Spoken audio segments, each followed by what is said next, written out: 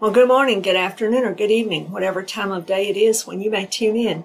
This is Minister Kay Mortimer with Covenant Truth Ministries, and welcome to you today. This is our next episode in our Truth Tidbits as we continue reading through the Scriptures this year, and we are in the book of Revelation, and we are in a transition of time and of topic from Revelation chapter 3 into Revelation chapter 4. So this is a brief message about that transitionary time before we begin to actually get into chapter 4. And so I want to begin today by reading again Revelation chapter 1, verse 19. And it says this is Jesus speaking to John. And he says this, "Write the things which you have seen, and the things which are, and the things which will take place after this." So this is the outline that Jesus gave us for the book of Revelation and for understanding it. So we have seen the things which you have seen. John was told to write. That was chapter 1, the risen Lord. The things that are the seven churches and the letters to the seven churches, the church age, we might call it, in Revelation chapter 2 and 3. And the things which will take place after this is Revelation chapter 4 through chapter 22. Chapter 4 begins the understanding and revelation of the future events. He says what will take place after this. This is telling us that it is a settled future. It's about to happen. It's about to come into being. It's intended and purposed of necessity. It is a settled future coming on the stage, coming on the scene after these things, meaning behind or after. It means in immediate succession. So this is our introduction to the future events. These have not yet happened. Therefore, we must understand that questions remain. There are uncertainties of exactly some of the ways, means, times of how these things will happen, or even the way, how it's going to take place. We do not know all of those answers. No one who even teaches this book knows all of those answers. And so in humility, we must give honor and place to one another. We must treat these with reverence and respect. We must let Scripture interpret Scripture always. We need to be like the Bereans. We need to be like the Bereans. In Acts chapter 17, I want to read verses 10 through 12. Then the brethren immediately sent Paul and Silas away by night to Berea. When they arrived, they went into the synagogue of the Jews. These were more fair-minded than those in Thessalonica, in that they received the word with all readiness and searched the Scriptures daily to find out whether these things were so. Therefore, many of them believed, and also not a few of the Greeks, prominent women as well as men. So we see Paul going to this town called Berea, this city called Berea, and in Berea, they received the word with readiness, but they also took it to the word, to the Lord, and they took it to Scripture, and they searched all of Scripture to find out if those things were in fact true that Paul was teaching. And that teaches us a huge principle. We must always study the Scriptures and always let Scripture interpret Scripture. Now, as we go through chapters 4 through 22, we will find there's a lot of imagery that's listed. There's some symbolism. There are certain events that will be listed, certain people or types of people named, etc. And we want to let the Scripture interpret the Scripture as much as possible to understand these things, but we also must give place and respect to one another in the fact that the how, when, and where of all of these different events is yet to be understood or revealed in its totality. God has given us the total canon of Scripture, everything that we need now to understand His Word and what He wants us to know about it. But the exact timing of some of these events, we do not know. The exact way some of these things are going to come to pass, we do not know. We know what God has revealed in Scripture, and we cannot go beyond that. All else is speculation. So we have to treat this with extra care. Now, in letting Scripture interpret Scripture, we must take Scripture as a whole. We're talking about all of Scripture, beginning with the Torah of Moses, the Psalms and the wisdom literature, all of the prophets, and all of these have things to tell us about Jesus' first and second coming and the end times. All of these prophetic words will be fulfilled.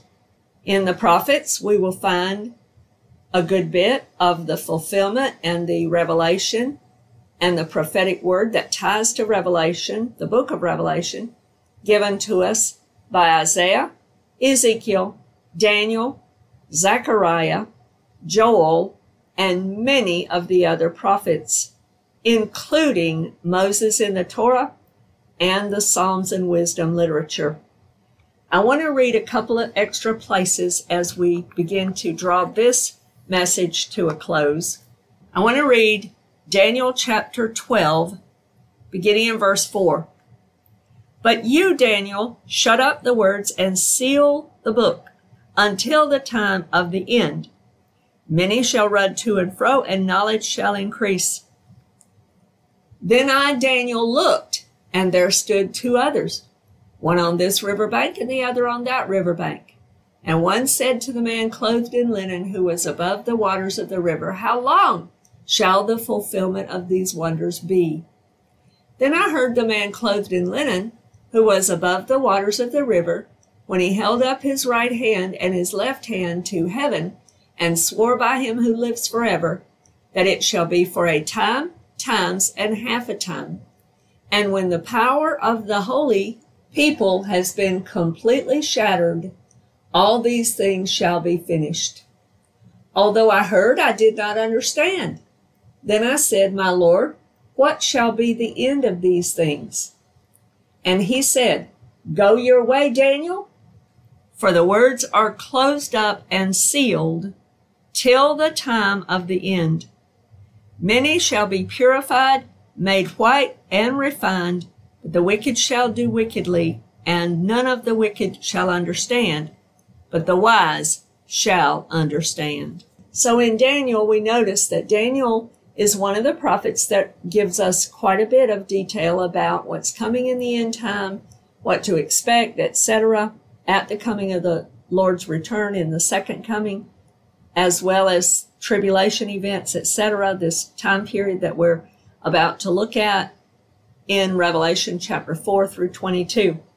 Now I want to read Revelation chapter 22 because Daniel is told to seal up those words. Daniel is told it's not time for you to understand it right now, but there's a coming time when these will begin to be revealed and made known in the end, and people will understand them in that time. In Revelation chapter 22, I want to begin reading in verse 10. Let's begin reading in verse 9.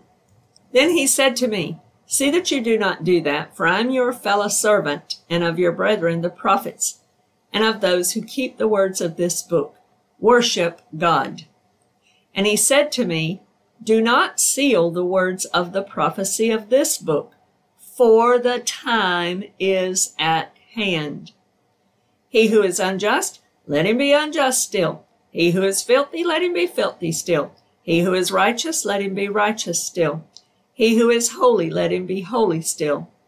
And behold, I am coming quickly, and my reward is with me, to give to every one according to his work.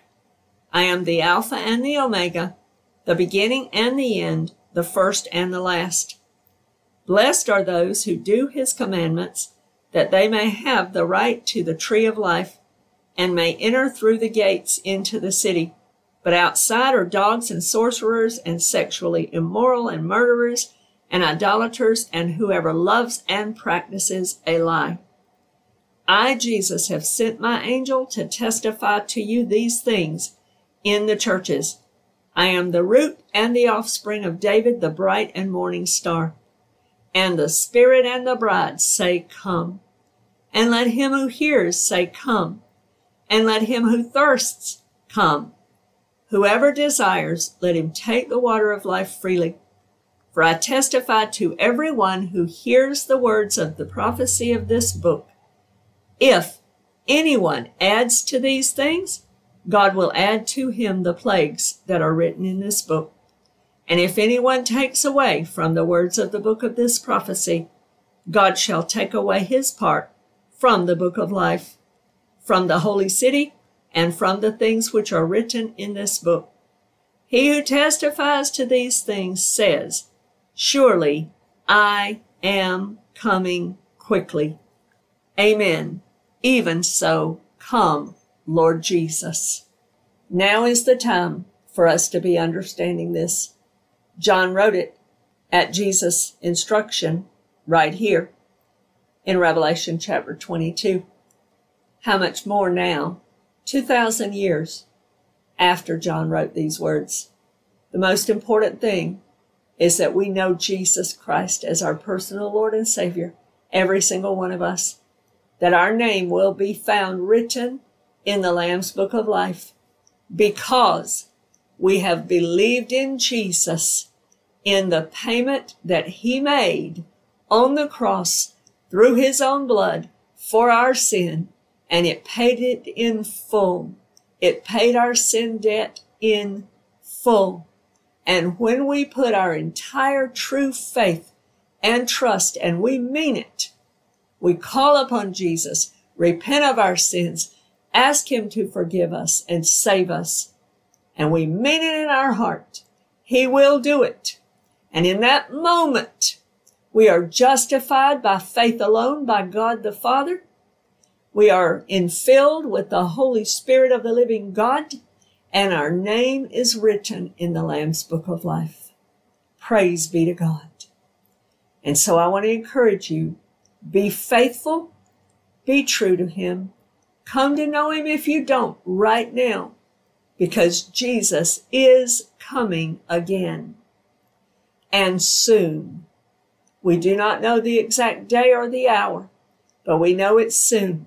And God has given us the book of Revelation to understand the things that are, the things that John saw, the things that are, and the things which will come to pass shortly after this in direct and immediate succession to the closing of the time of the church being used on earth in that way. We're going to talk more about all of this in the next episode, but I want you to understand this. We must always let Scripture interpret Scripture. We must be humble and respectful with things that are yet to happen, that are not fully revealed in their entirety, meaning the timing and the ways, etc. God tells us what he wants us to know and what we need to know. And then we trust him and we watch him fulfill his word. But we also need to recognize that we do not add to or take away from this book. We must honor God and his word at all times. So we are about to explore the future events beginning with Revelation chapter 4. I pray that this has been a blessing to you and that, Lord willing, you can join us again for future episodes of Truth Tidbits. God bless you today in Jesus' name.